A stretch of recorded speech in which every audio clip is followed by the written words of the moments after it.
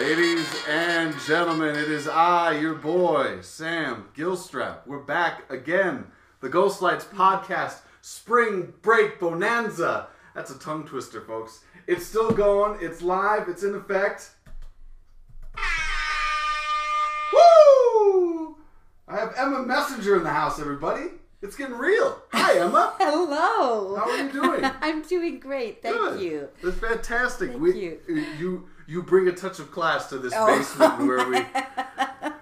I'm just thrilled to be here. Thank you so much for asking me. Oh, absolutely. I'm so glad I finally have the opportunity to dedicate more of my time to doing this and to get the people that we want to hear talk about the craft and why they do it and why they love it. So I'm really excited that you had the free time. I know you are busy at the Arvada Center and all over. I am, but you know what? It's really a pleasure to be here. Thank you for giving me this chance to tell some stories. I don't know. Yeah, no, that's exactly what we do here. Ladies and gentlemen, again, the Ghost Lights Podcast. We wouldn't be what we are without our followers, so please find us on Podbean and iTunes. Download our theme song, which is by the Hypnotic Brass Ensemble. The song is War. It's on iTunes for $1.29. You can't beat that for a great track. Just throw it on when you're driving to work or you're leaving work or you're stuck in traffic or it's very energizing. Yeah. It makes me feel good. Yeah. Like I'm ready to talk to people. I'm on a comfortable couch. I'm fired up, frankly. That's right, you should be. Woo! Let's get some. So, without further ado, Emma, theater. How did it happen? Oh, my goodness. There just wasn't anything else that I did very well.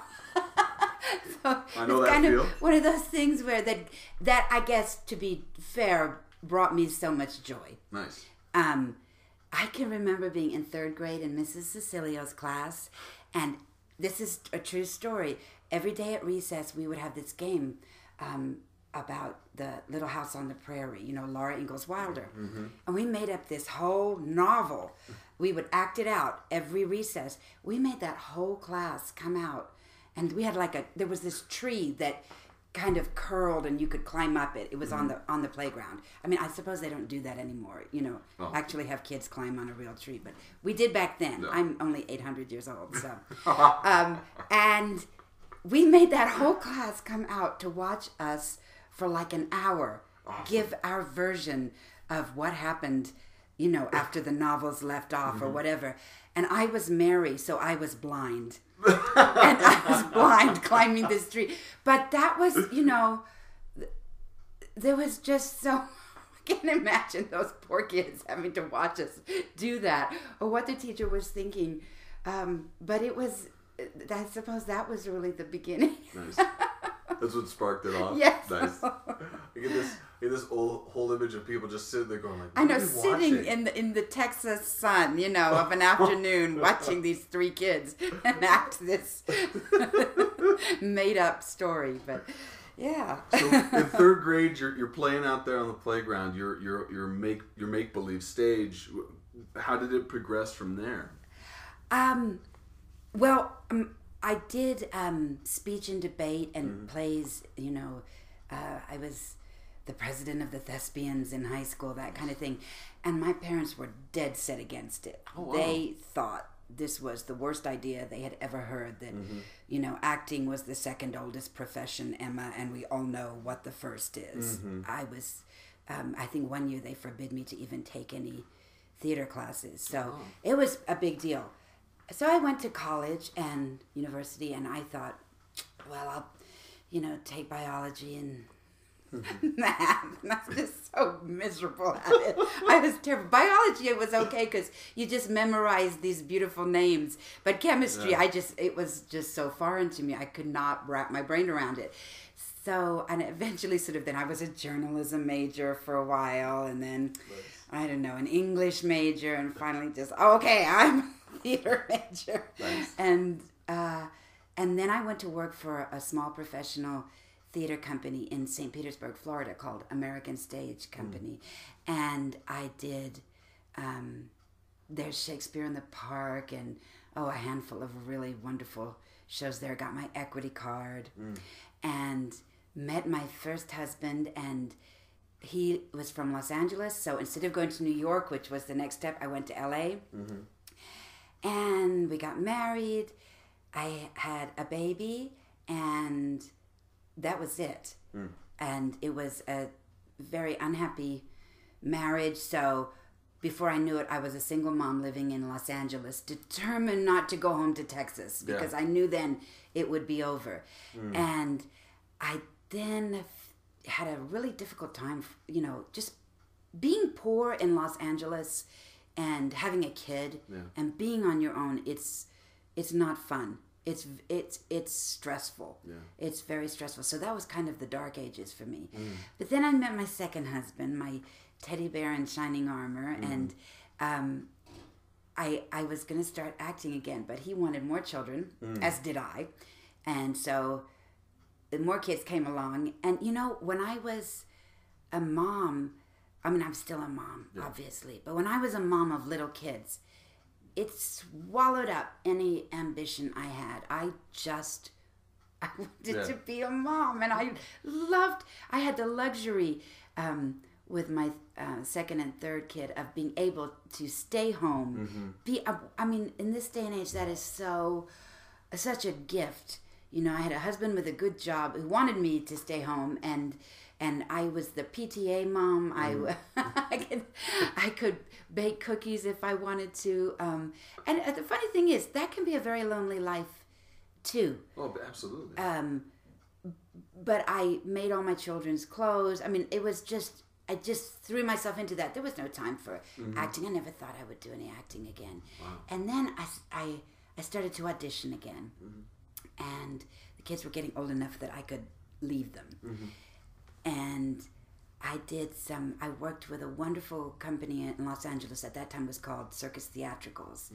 And did a summer where every Saturday morning you would just go to this theater sort of in downtown LA, and a small, one of those 99-seat houses, and just do Shakespeare every Saturday morning, or do other just do other scenes. And Jack Stalin ran that, and Alfred Molina was part of it. Wow. So it was like this whole wonderful summer of just watching other people who were really in the industry get up there and do 12th Night or something, a scene from Macbeth or whatever. It was just a wonderful experience. And I did some shows for them and things. I did a few films that, really disgraceful, fantastic experience, but my God, please don't ever watch them films. We found them on IMDb. Here's a clip. No, I'm kidding. And then also some wonderful sort of little short films that were just exquisite experiences. But it's not the same as acting in front of a live audience. It's a very different creature. The camera is the star, and the camera or the people behind the camera are what make all the decisions about what is shown. If you're on stage, there's a lot more autonomy and ability to kind of steer a story a certain way. Of course, you're doing it in collaboration with everybody else on stage and your stage manager and the director, but you have more power to make something sing or not. Whereas, you may do something incredible and they just cut it and it never shows up. So that's okay. And then we moved out here. My husband got a job offer out here, and so things were just beginning to cook for me in LA, and I was starting to get offers. And my daughter had been very ill with mental illness and had actually come out here to go to school. And then my husband got a job offer out here, and she was just about to graduate and high school, and it was terrifying because we didn't know how to live with this person who was having such difficulties, and the school had been such a sort of moment in our family to just take a breath. Anybody who's ever dealt with mental illness, especially in a child, it can be, I wouldn't wish that on my worst enemy. it's a real black hole that you can lose yourself and your family can get lost in. Yeah. But we moved out here because, for one thing, we could get a bigger place to live. Mm-hmm. Things are so expensive in LA. And so we got one of these great big comfortable houses out here with so there would be room for all of us to live together in peace. Hopefully we wouldn't be one on top with all this other stress. And Ruby's doing really well. Nice. It's still not easy. It's still a struggle every day. But I think as a parent, I stopped being so angry with her.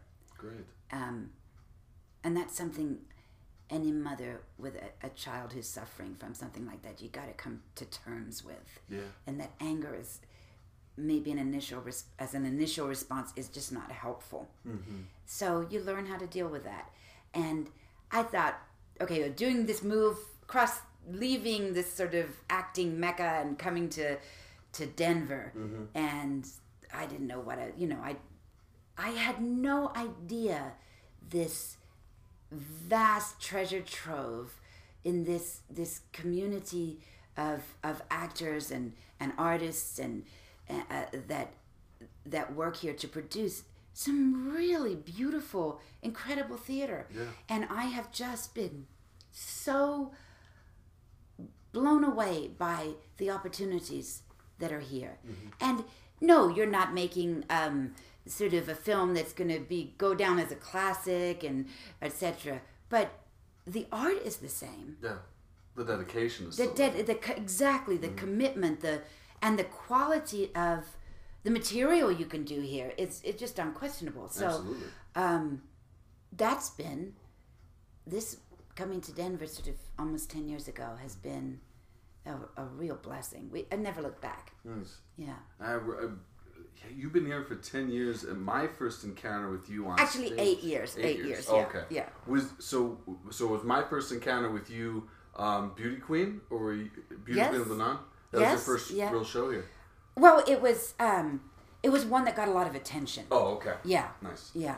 Yeah, I remember. It's certainly some of my best work, and I got to work with just the most incredible team. Oh man, on that show. Yeah. Yeah, EPD, Mark Collins. Oh God. Yeah. Bouchard, right? Yes. Mark Bouchard. Yes. Nice. Yeah. Yeah. Who's the director for that? That was Michael Stricker. Michael Stricker. Yeah, the incomparable Michael Stricker. It was such an amazing.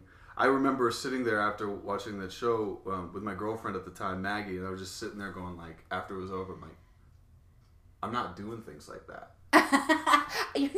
I don't think I'd ever done anything like that before myself. It's an intense ride, and you brought a real honest touch to it, sitting there in that chair. It was really, you were terrifying, and you were creepily loving, and it was, and then there was like a genuine pain behind that woman, and I thought that was really cool how you and how you did that, but also like I was sitting there going like, who is this person? Where did she come from? Oh, when you had just handed a role like that and given the sort of support that someone like, Rick Yaconis at The Edge and Michael Stricker as a director and that incredible cast around you, you can go places that you never imagined. And that was just a gorgeous experience for me as just an actor. Martin McDonagh is just so incredible. Yeah. That woman, what a woman, Cool. Oh. Yeah. But I often play mothers, and I think a lot of times people write about their mothers, in plays, and they're often sort of the villain or somehow they've disappointed you or let you down. There's such expectation of mothers in this culture, and I think having been a mother and having been a mother who sort of faced this thing with my daughter, this bipolar disorder or whatever, this disease, and not been a particularly glowing example of motherhood during that time, I said I have great sympathy for these women. And I don't see them as the monster sometimes they're portrayed to be. So maybe that adds a nuance to it that hopefully is entertaining. Do you feel a necessity to bring out that, well, for lack of a better term, softer side of these women? I don't. Because you lived it to a degree? I don't know if it's anything even conscious. It's there for me. Mm-hmm. I get them. Nice. I get their point of view. Mm-hmm. At this show I'm doing now, All My Sons at the Arvada Center, I play a mom. Mm-hmm. And people describe her as somehow, giving her some sort of wickedness to her or conniving ability. And I don't see that at all. Mm-hmm. I just see her as absolutely surviving in a world that is just crumbling around her. Yeah. So maybe I come across as meaner than I hope to sometimes. I don't know. And definitely Mag in The Beauty Queen was not, a golden example of maternal devotion. No. But she was just surviving. Yeah. She just didn't want to be left. Yeah. That was one of the things that I loved about her, because it was clear the intentions. Right. In terms of like, she saw EPD's character, and I can't remember the character's name, leaving or having any happiness, knowing of how much better the world outside of that cottage could be. Right. As a I'm going to be left alone. I've got no one to care for me. I understand that there's things I can't do on my own that I need to be able to do if I'm going to be left alone. And you kind of reaching out to make those things happen. Well, she would not survive without her daughter there to take care of her.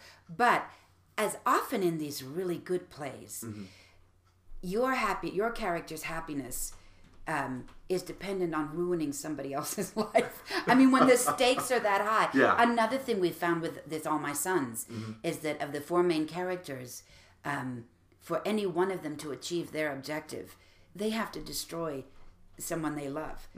It's happiness. So you are locked into this purgatory where you can't move forward.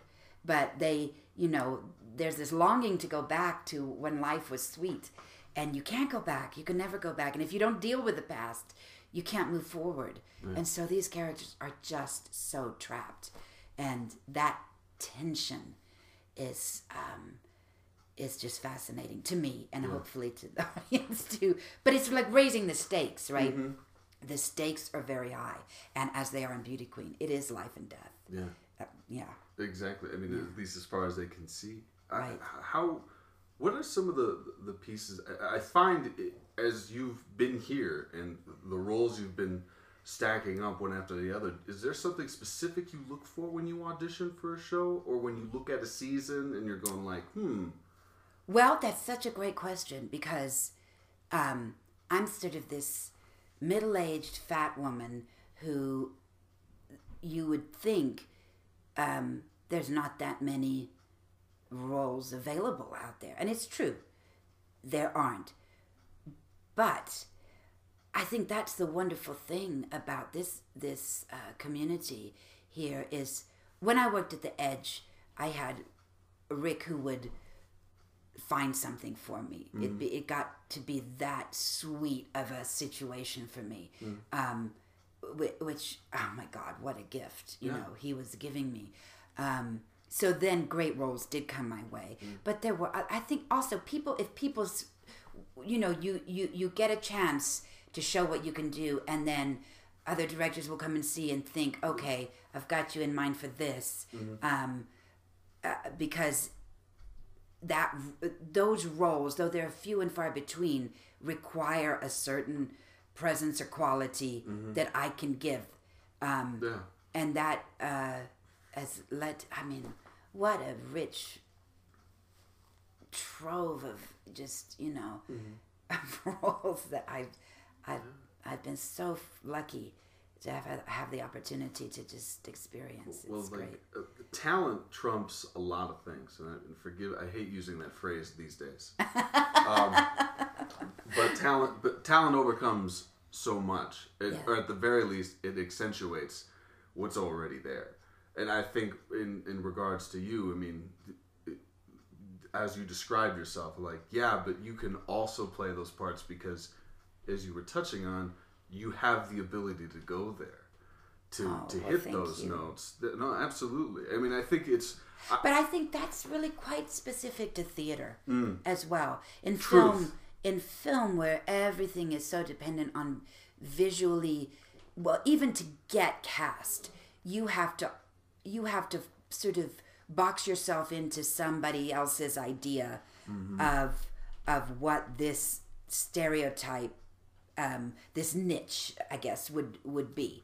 And I mean, they ask you that at the beginning, sort of your manager will ask you what, can you be the nurse? Can you be the principal? Can you, what of the school, what niche are you? And it's very limiting. Whereas theater, you could, a play, you're so much more free to take the words on the page.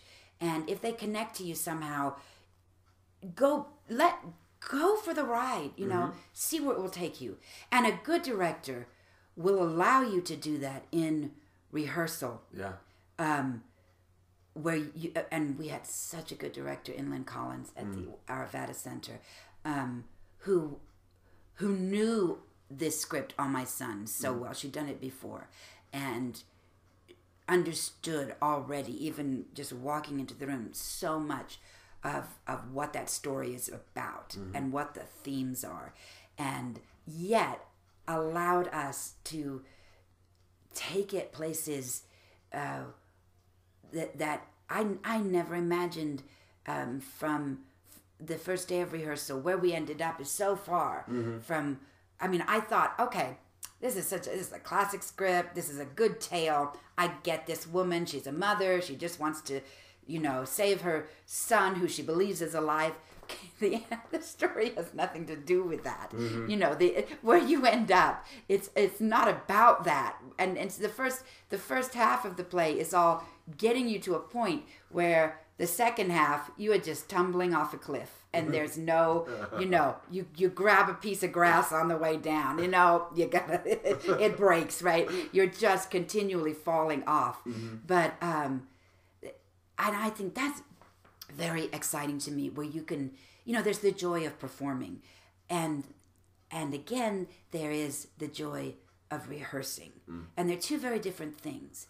And when you have a really strong director who has the confidence to trust her actors, you can go places. You really can. And for example, in this one, this mother that I'm playing, Kate,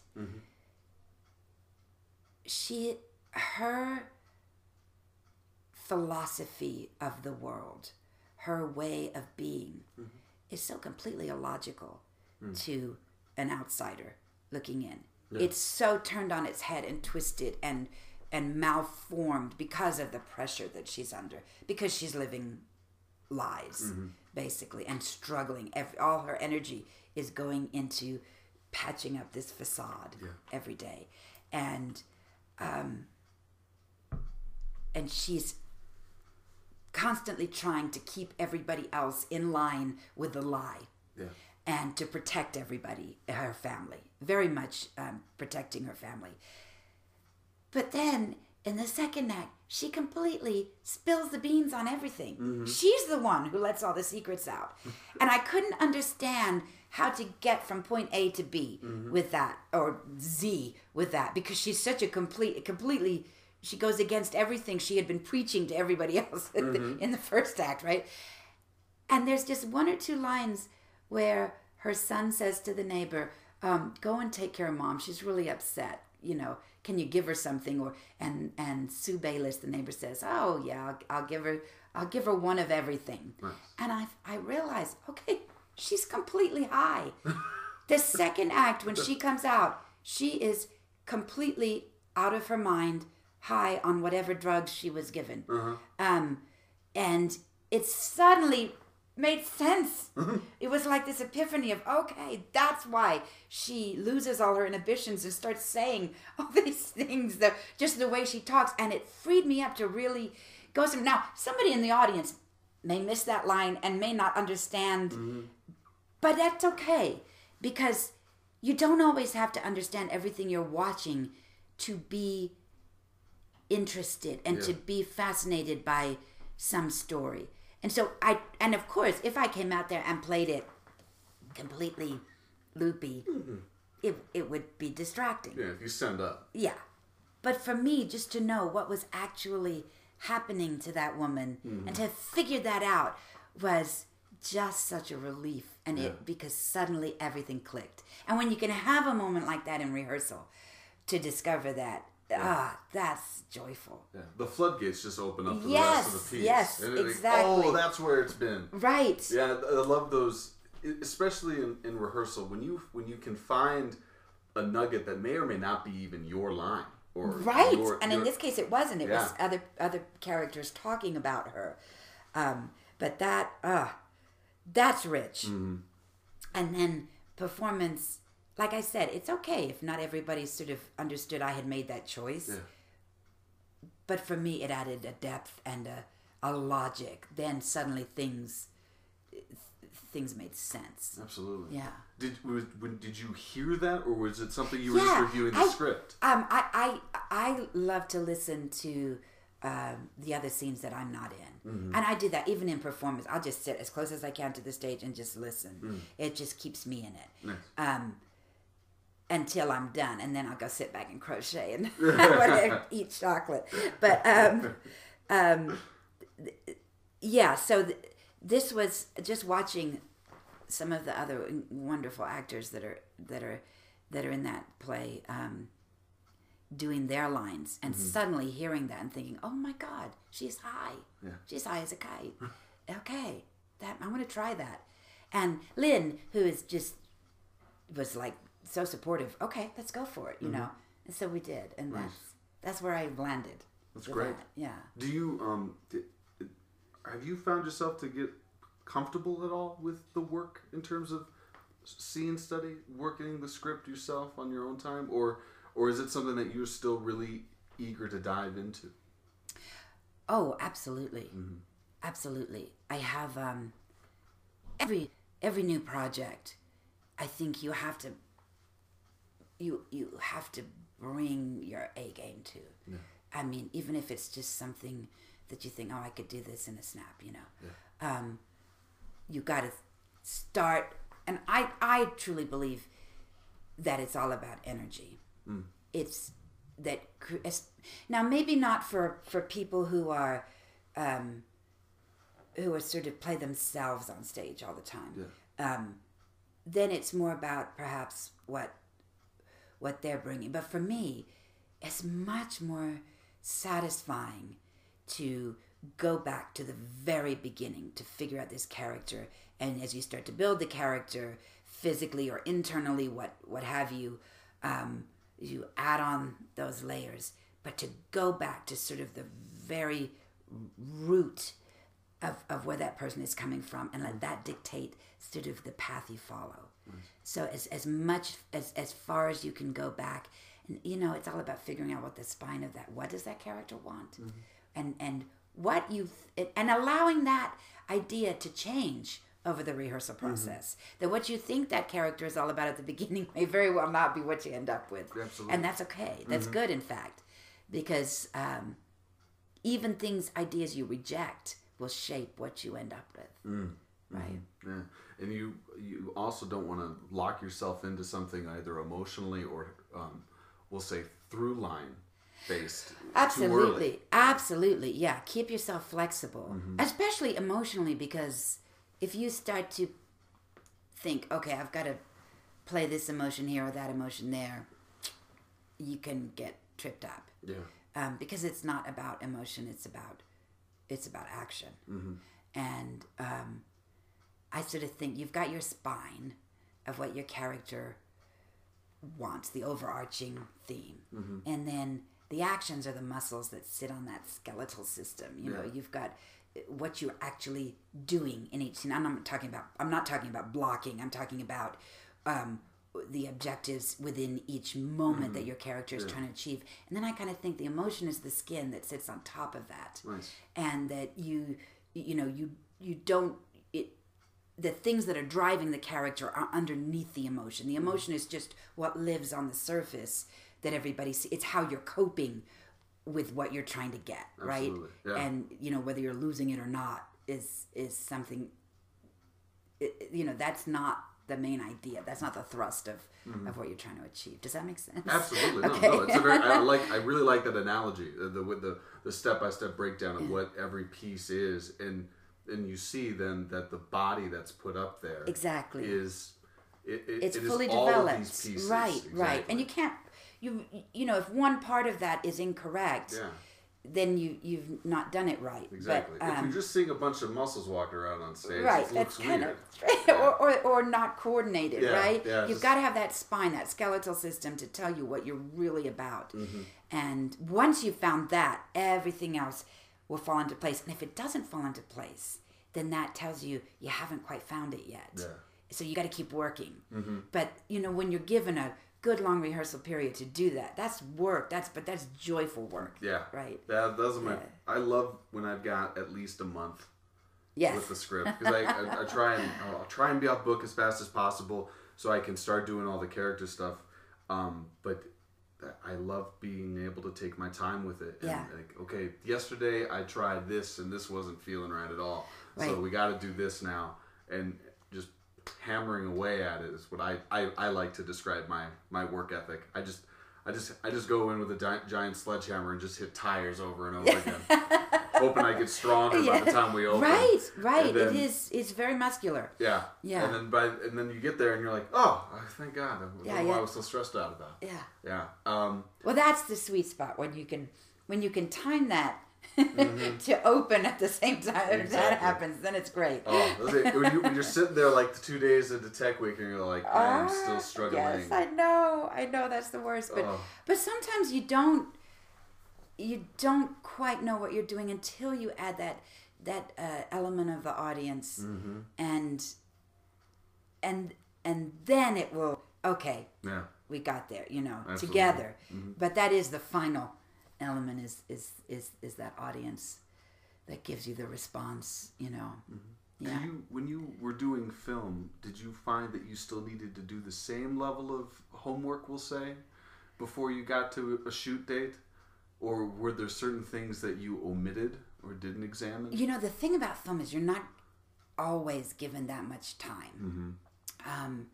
And often the material is not very good. Or you're not privy to all the material.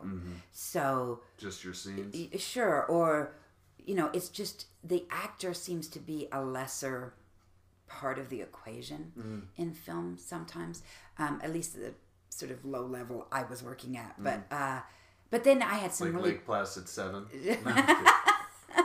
But then I had a couple of really wonderful experiences with a Caltech student who's since gone on to do some great things, and it was he was so sensitive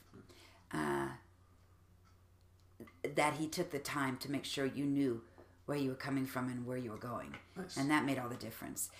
But film it's a completely different thing altogether.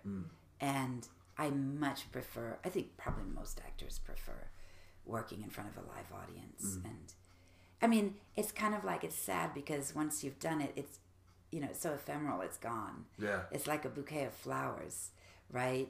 But I'd rather have a real live bouquet of real fresh flowers that die in a few days than, plastic ones. Well, or a painting on the wall of flowers, right? Yeah. And that can be beautiful and wonderful as well, but it's different. Yeah. No, definitely. Yeah. It's kind of, there's a separation of the painting. Yes. Than the real thing. You're looking through somebody else's eyes. Yeah. Whereas if you're watching somebody on stage, it's your eyes. And they're alive. Absolutely. Anything could happen. Yeah. I'm glad you bring up the audience. It feels like when an actor or a group of actors telling a story are really locked in to a given moment or throughout an entire play, no matter the size of the arena, it feels intimate for me. Like So often now, especially in the way film seems to be going, these high-end budget CGI filled films, while they are breathtaking to watch and like I'm excited to see them, I don't have a collective response all the time. Sure. I think in the opposite of true of what you just said, sometimes you can be in the most intimate of boxes and be watching a show, and if the actors have not done their job, there is a distance there. Oh yeah. So it's a wonderful thing when it all works and you get that connection. That balance. And I think because it's live, there's such a risk of things. I mean, if you're watching a performance, you're watching almost an athletic performance of the diver jumping off the cliff, right? Anything could go wrong at any minute. So it's the tension is heightened. There's something, you feel alive watching it. Like we watch, the Olympics, right? It's you're watching something, you don't know the outcome.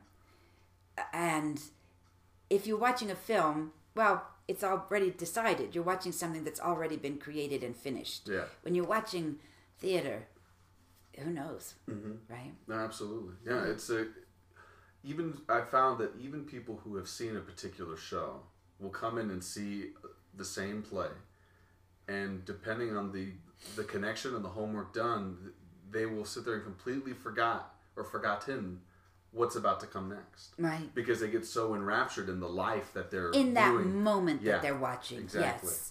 We had people who'd seen Waiting for Godot to go back to the Arvada Center years ago, like 20 years ago, coming back and seeing it for the first time since, and knowing the play front and back, and then watching Sam and Tim and go like, holy shit. Right. What am I watching again? And then my character comes on and they're going like, I had no idea this character was even in the play. And what's this guy doing on the end of a rope? And so that is the thing that I love. I think you're right about theater so much, is that there's this, it's just this immersive thing when it's done well. Yes. When it's on point. Yes. It saturates all the senses. Nothing like it. Nothing like it. Absolutely. Yeah. Do you pull inspiration from other mediums, music, things like that, paintings, when you're in the process, or is it just something that you go in with a script? That's such a great question. Music can be so evocative, and yet I am not a musical person, so that's not somewhere I necessarily go. I do think that in good scripts there is a rhythm and a melody that if you listen to, you can. I can see,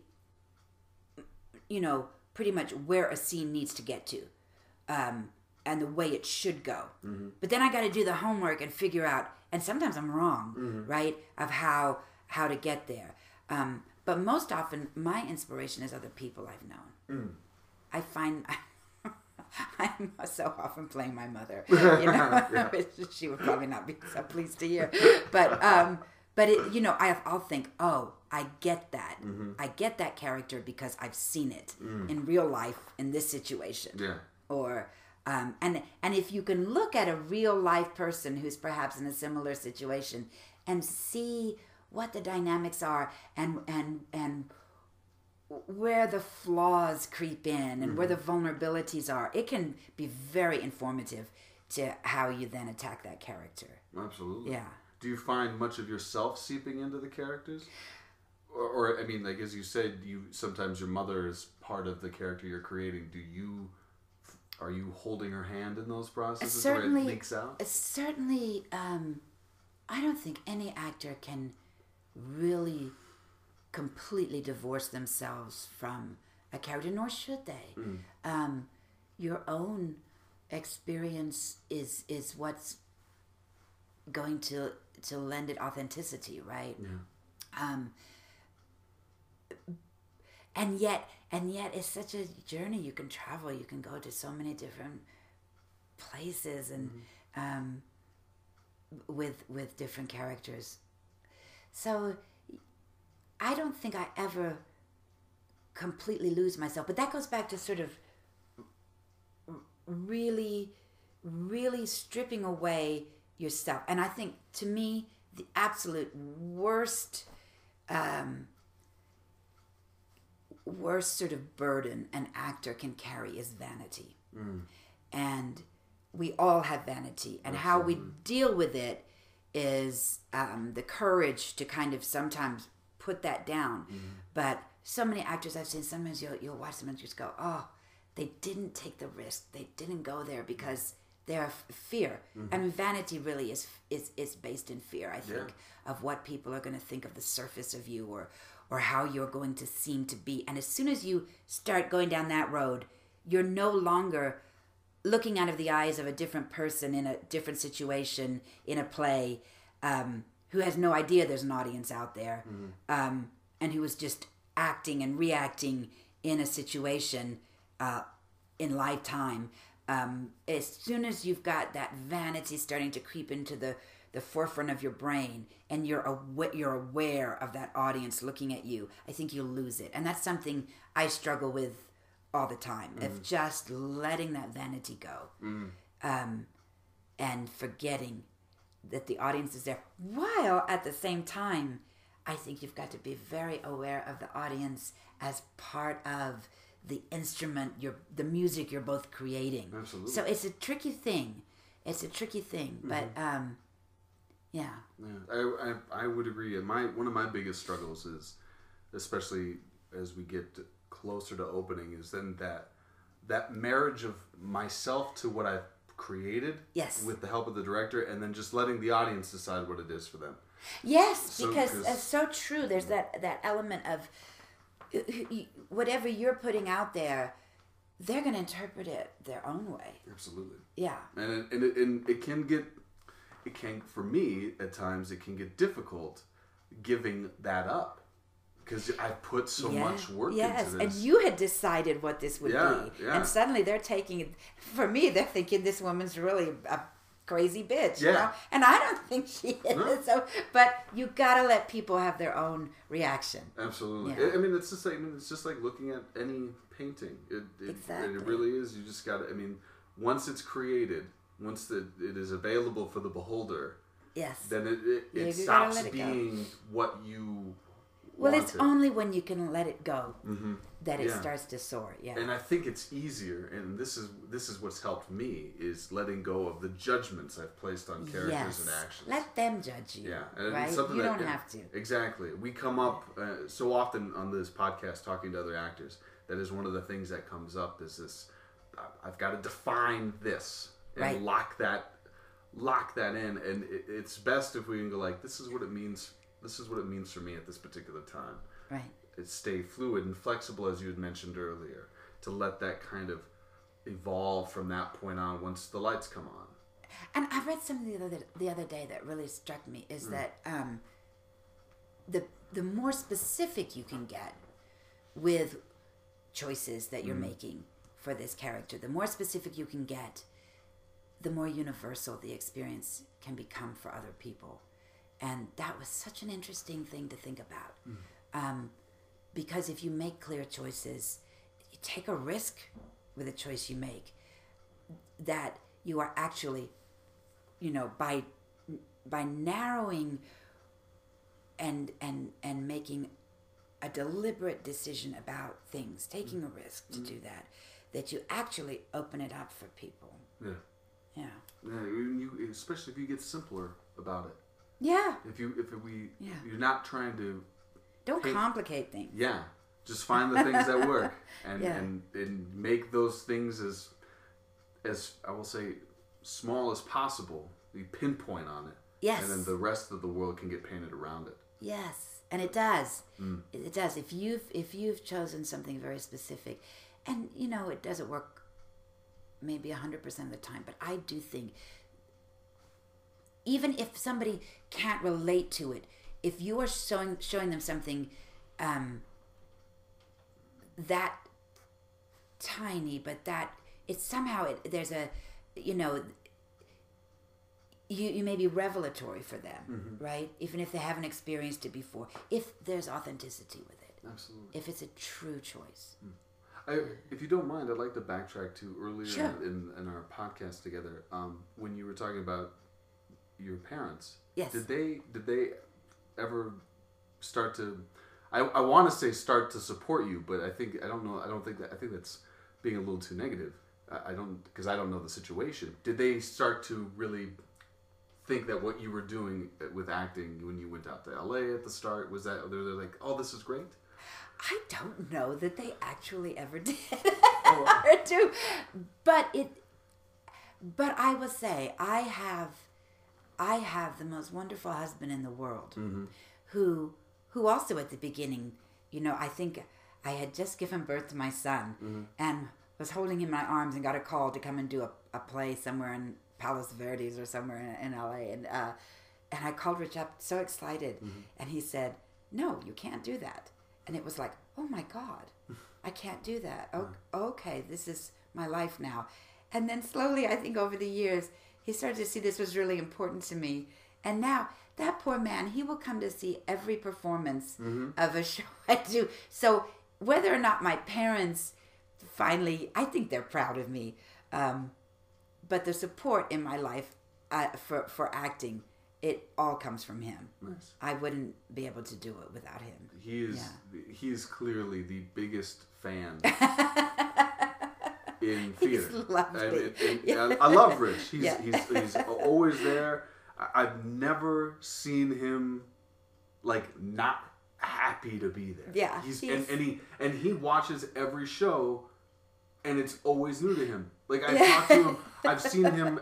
There was one show you did that I think I saw twice, and so I saw him like early in the run, and then I saw him after, and he had something new when I talked to him the second time I saw him about the show. And he'd probably watched it 17 times in between. Yeah, and that's just really, it's really cool that you have that base. Well, I couldn't have any of the success that I've been so fortunate to have if it wasn't for Rich's support. Nice. Absolutely, I owe so much to him. Yeah, he was just wonderful. He is a wonderful man. Absolutely. Usually when we get to this point in the podcast, we want to ask our guest, what is something that they wish they had what is the ghost light that they wish had been left on for them? What's something you want to say to the next gen? Wow. Like you're back in third grade. What do you wish somebody would I think don't be afraid of the work, and don't be afraid of rejection. Because if you do the work, you'll find your niche. And you have to work really hard at this. This isn't easy. No. And you have to be willing to expose yourself so much to rejection. And learning to live with that. And I tell you, I'll get a bad review and I will be in tears. Tomorrow that could happen to me. I'll be so frustrated and enraged that somebody dared to not get what I was trying to do. And you sort of, you give yourself 24 hours and then you let it go. But the best thing that helped me was when I first got out here to Denver, and I hadn't yet discovered the wonderful acting opportunities. I did voiceover for a bit, and I did. I worked for some Canadian company doing old novels that were out of copyright, so they could just publish them on Amazon. And I did Jane Eyre and some Jane Austen, and it's very lonely work and difficult work. But I very ill paid for me at the time. I got a couple $100 for spending months on Jane Eyre, Oh, wow. But these works meant so much to me, and I slaved over them, and I made sure I got every word as correct as I could, and I don't even read them anymore. But for a while there, I would go and read the reviews. And if you think critics are harsh, the everyday man who spends, $5 or $1.25 on an audiobook from some ancient novel, and then feels that he can have the energy they would put into just tearing it to pieces. Yeah. I really, you got to have the skin of a rhinoceros. And that's what I think I developed. And that can help you. because you can afford then to take risks and to do something completely out of your comfort zone and fail. Yeah. And then get back up. Nice. So that I would say, don't be, use the rejection. Cry over it, for sure. Mourn the loss of your dignity or whatever. But then get over it, and maybe that person had a point, or maybe they didn't. Just get back to work. Get back to work. Nice. Well, that's awesome, Emma. Thank you so much. Oh, what a pleasure. Thank you for letting me come here and just spill my guts about Hey, what I love to do. I really appreciate it. I mean, it means a lot when people come on and feel that they can be honest and comfortable. Well, you've with a made mic in it. front of them. You've made it feel that way. Well, So it was my pleasure. Definitely. Thank you. And we did it all just ourselves. Yes. No liquid courage today, folks. No. Today's episode is brought to you by sobriety. Yes, I have a show tonight, so I can't indulge. I've got another episode to record later with somebody who's going to rehearsal. So we'll be saving the beverages till much later. There you go. Ladies and gentlemen, once again, the star is Emma Messenger. She is in All My Sons at the Arvada Center. Anything else there? Yes, and Sense and Sensibility, which is a wild, fun ride. Yes. Yeah. It's so awesome that they're doing the real rep. Yes, Yeah. yes. Shows on top of one another.